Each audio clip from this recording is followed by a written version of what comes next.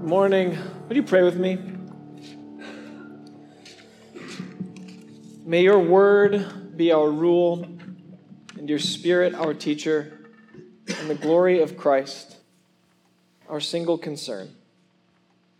Amen.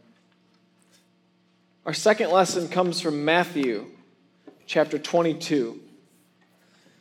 Then the Pharisees went and plotted to entrap him in what he said. So they sent their disciples to him, along with the Herodians, saying, "Teacher, we know that you're sincere and teach the way of God in accordance with truth, and show deference to no one, for you do not regard people with partiality. Tell us then, what do you think? Is it lawful to pay taxes to the emperor or not?" But Jesus, aware of their malice, said, "Why are you putting me to the test? You hypocrites, show me the coin used for the tax." And they brought him a denarius. Then he said to them, "Whose head is this, and whose title?" They answered, "The emperor's." Then he said to them, "Give therefore to the emperor the things that are the emperor's, and to God the things that are God's." And when they heard this, they were amazed, and they left him and went away. This is the word of the Lord. Thanks be to God. Have you taken one of those "Who should I vote for" quizzes, where you rank how much you care about climate change and whether you think soda should be taxed, and you fill it out, and then you get an answer, and it's like an 88% match with some candidate that you're supposed to vote for? This is not one of those questions on that quiz. This is a question that is far less benign than one of those questions that might sway us to vote for one candidate or for another. This isn't just asking how much, what's your stance on tax reform, Jesus? This is a sinister question that could cost Jesus his life, could split the crowd in two, could start a rebellion based on his answer. And in Jesus' simple and coy response, he does two things somehow. He insists on the dignity of Pharisees and Herodians and all people, and he suffocates the flames of division that they are trying to stoke. He suffocates the flames of division that we so often roast each other over.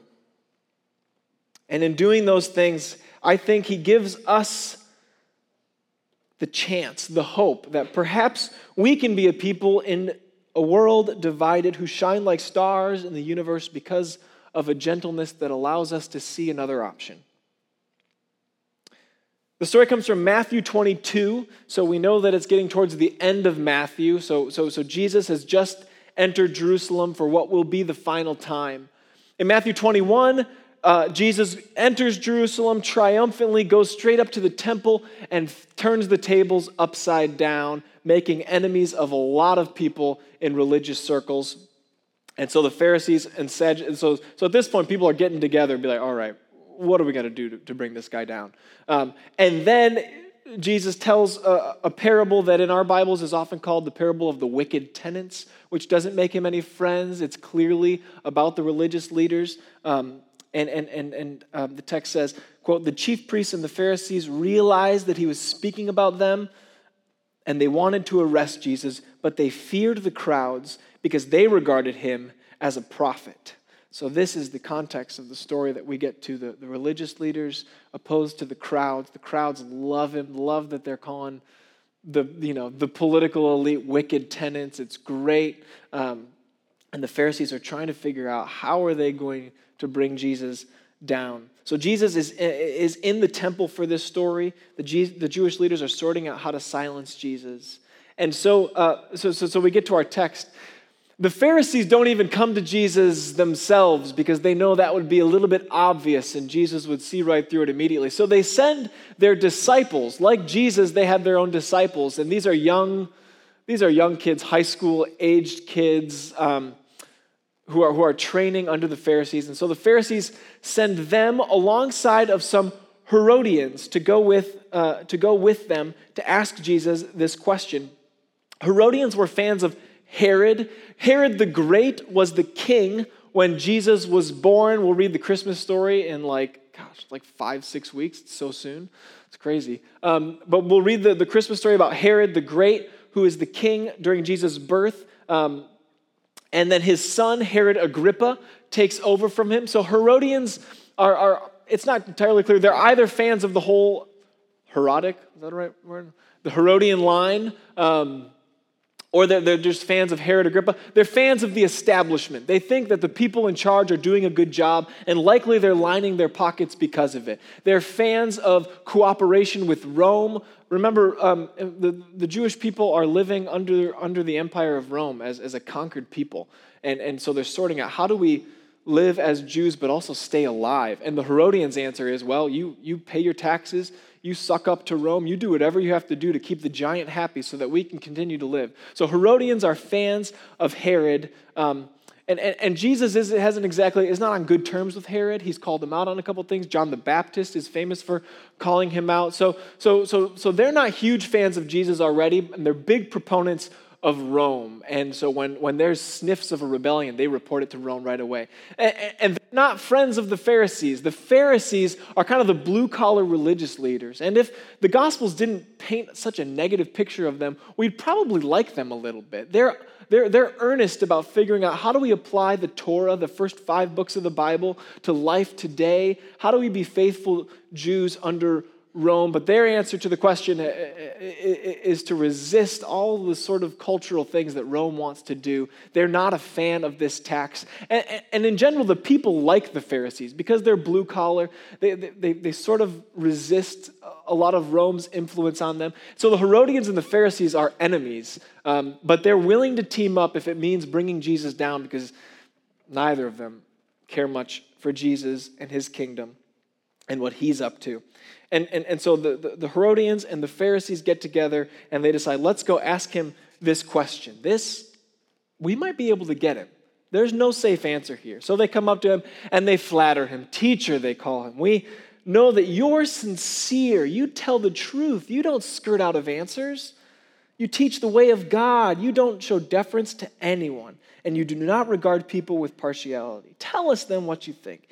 Is it lawful to pay taxes to the emperor? They're not asking about paying all taxes. For example, the Pharisees don't ask if the people should continue to pay the 20% temple tax that they would have paid when they entered the temple. They're not worried about that tax. They're not worried about the local taxes. They're worried about a very specific tax that was instituted by the emperor in the year Jesus was born, when the census was called and all people went to their hometown so they could be registered, so they could be taxed. Rome applied a tax to all their conquered peoples that kept the poor poor and kept the rich rich. And so they're asking about this specific tax that pays taxes to the emperor, and you could pay it with your crops, with land if you ran out of money, or with your money. And so the people hated it. They hated it. It was oppressive. And in 6 AD, there was actually a rebellion led by Judas of Galilee that in response to this census that had now been in place for a few years, and the people were sick of it. And so there was a rebellion that rose up, and Rome just, squashed the rebellion as quickly as they could. And so this is the tax that they're asking Jesus about. Not just the normal everyday tax. It's this tax that the people despise. And so now we get to Jesus' response. And he starts by saying, show me the coin, which is a brilliant move. It buys him a little time to think. I like to think that he has to think of his answer. Maybe he already has it. I don't know. But I think it buys him a little time. Who's got a coin? Someone have a coin? We didn't expect this. So they pull out a coin, and they pull out a denarius, which is a Roman coin. Jewish coins didn't have graven images on them because that would be a violation of the second commandment. To grave an image of a person onto anything was a violation of God's second commandment. And so the coins produced by Judea were just metal coins made out of copper or bronze or whatever, Tom can probably tell us what they were made out of. He's the coin expert. But they had no graven image on it because that was a violation of the second commandment. And so to enter the temple with the coin of Rome with a graven image on it was against the law. And so Jesus says, pull out a coin. And this is, I think, probably why he calls them hypocrites, because they pull out a coin and it's got the image of the emperor right on it. And he asks them, whose name and whose script? Epigraph is the Greek word. Whose icon is the Greek word for image? But it's this idea of image. It's the image that's used in Genesis for the image of God. And then he asks, whose epigraph, whose inscription is on it? And they say, Caesar's. And the inscription is Tiberius Caesar, son of God, high priest, is the inscription that's on the coin. And so Jesus has them pull out a coin, and they pull out a denarius, and he says, oh, you shouldn't have come in with that in your pocket. But they have. And so they're hypocrites in that sense. It was just kind of a fun little, gotcha. Okay, where am I? So Caesar's image is on the coin. Coin is the form of propaganda. There's no statues, so that Caesar imprints his name so that people get to know that he's the Lord, that he's the emperor, son of the living God. And then he gives his response. Okay, well, give to Caesar what belongs to Caesar, and give to God what belongs to God. And they leave him amazed. The question that they ask has two purposes. And the first purpose is if they get lucky to really get Jesus in boiling water.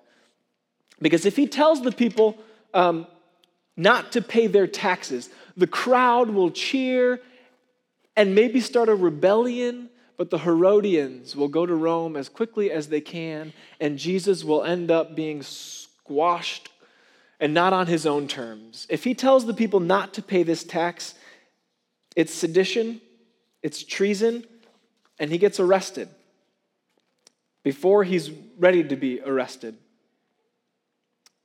He doesn't do that. Forms of Christianity that get too cozy with the empire forget that Jesus was crucified by it, but in this moment, he's not willing to go there. And if he tells the people to pay their taxes, the crowd perhaps will dissipate, disappointed, having lost their leader, or they will turn on Jesus and side with the Pharisees and become co-conspirators in figuring out how to take Jesus down. Jesus avoids these two options. Jesus, I don't think, cares too much about the coin, but as N.T. Wright puts it, underneath his answer was a strong hint that Caesar's regime was a blasphemous nonsense and that God would overthrow it, end quote. I think in a private moment, maybe when if his disciples asked without malice, what do we do with this tax? Is this religious? Are we committing idolatry by paying this tax? I think Jesus has a different sort of answer. If they come with some actual honesty, if he doesn't sense malice in the question, maybe he says something about Caesar's claims to be the son of the divine, the high priest. Maybe Jesus says something about taxes that keep the poor poor and the oppressed oppressed. And I think by Jesus' life and teaching, we can assume that maybe his answer would have been a little bit different. But in this moment, he chooses his words carefully. The Pharisees, the disciples of the Pharisees and Herodians have set up this dichotomy. If you pay taxes, you commit treason against God and against the people. If you don't pay taxes, you commit treason against Rome. Take your pick. Jesus has them pull out a coin and uses the word image to turn this maxim back on them. He says, okay, pull out a coin. Whose image is on it? Okay, here's the deal. If it bears the image of Caesar, give it to Caesar. But if it bears the image of God, give it to God. If it bears Caesar's image on it, then treat it as if it's Caesar's. That's fine. But if it bears the image of God, treat it as though it belongs to God. And of course, what this means for the Herodians is that the Pharisees, darn it, bear the image of God. And that vice versa for the Pharisees, the Herodians bear the image of God. And all people listening bear the image of God. He turns the maxim around on them. The Pharisees and the Herodians and all of us can handle people who fit into neat boxes. They can hate one another as long as they know where they stand. They can handle people in categories. What they can't deal with is someone in the middle who reminds them that they are both image bearers and responsible for living accordingly. They are both image bearers and they ought to treat each other accordingly. The second purpose that they ask this question is, if Jesus somehow doesn't end up committing treason, at least his answer will have to incite division. There's no way out of this question that doesn't at least offend a few people and bring a few people more onto his side. At least we will cause a wedge to go in between the supporters. And a few weeks ago during communion, I talked about, every week we say the disciples were gathered around the table, and I talked about who some of those disciples were. Think practically about who's actually sitting around this table with them. It's Matthew, who's a tax collector, and there's Simon, who's a zealot. There's Matthew, who's a Herodian, and there's Simon, who's, not technically a Pharisee, but basically a Pharisee. Simon is a Jewish nationalist. He lives, probably in a commune that's secluded from the rest of the world. They want to overthrow Rome, and so when they come and ask this question, Simon says, "Oh, I got this one, Jesus. Don't pay that tax. Let's go." But there's also Matthew around the table, who is a Herodian, probably more from an urban area.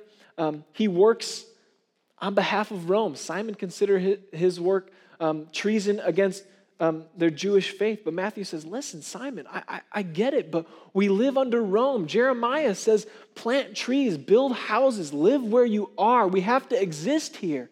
And so Simon and Matthew are both at this table with Christ, and they butt heads, and they're both listening intensely as Jesus responds to this question.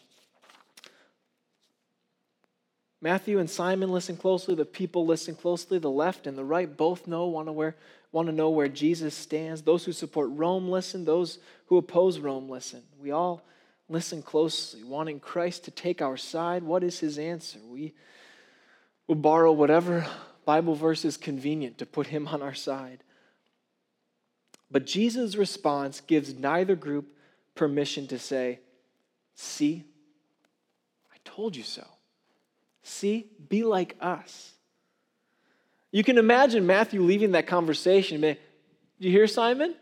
Give to Caesar what is Caesar's. And you can hear Simon say, "Matthew, you idiot, didn't you hear? He said, give to God what is God's. Everything is God's." That's just such a familiar conversation to us, hearing the same thing and taking away such a different response to what Jesus said. But both of them have missed the point.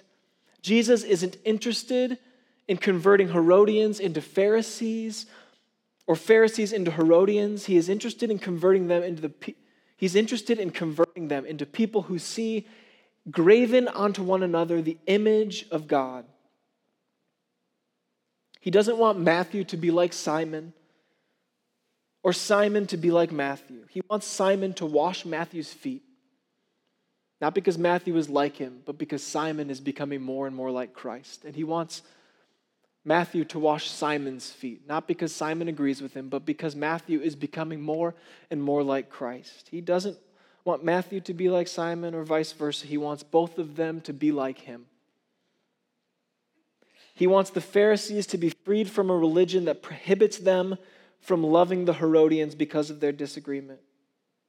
He wants those who are made in the image of God to treat others not according to their politics or opinions, but according to the image they bear, which is his own.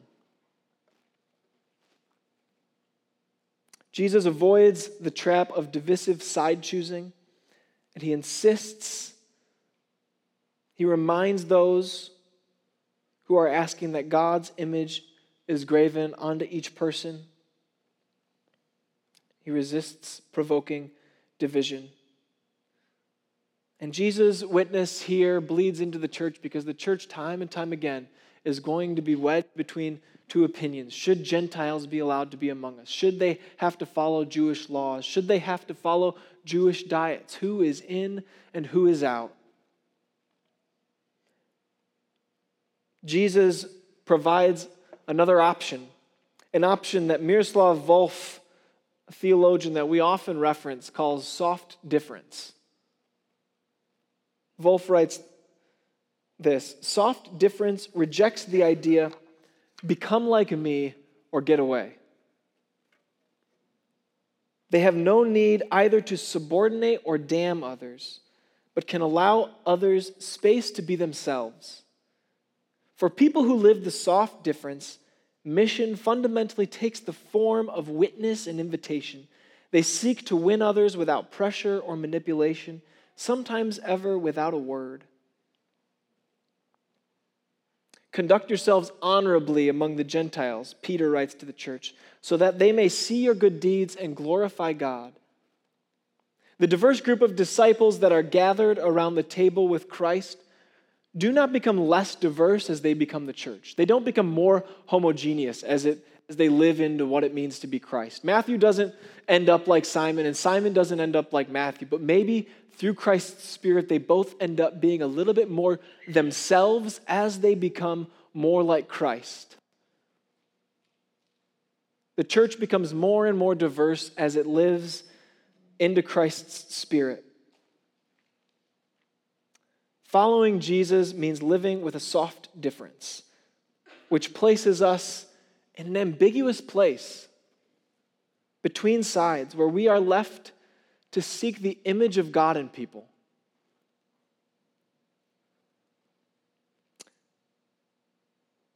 It's probably worth noting that Jesus dies resisting the empire and in a way paying to Caesar what belongs to Caesar and rescuing for God what belongs to God on our behalf.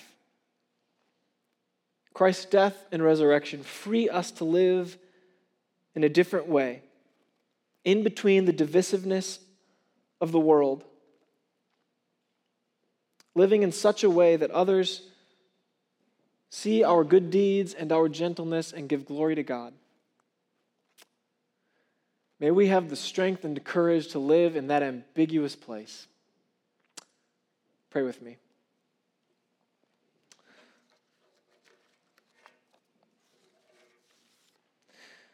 Show us Christ in one another. Make us servants strong and true.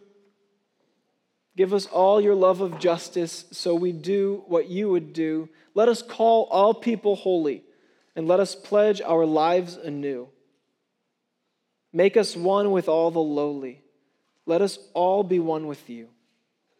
God, I pray that that would be our song this week that we sing.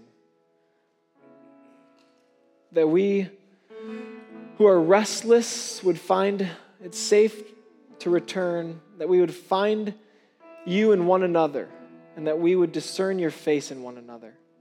In the name of the Father, and the Son, and the Holy Spirit, amen.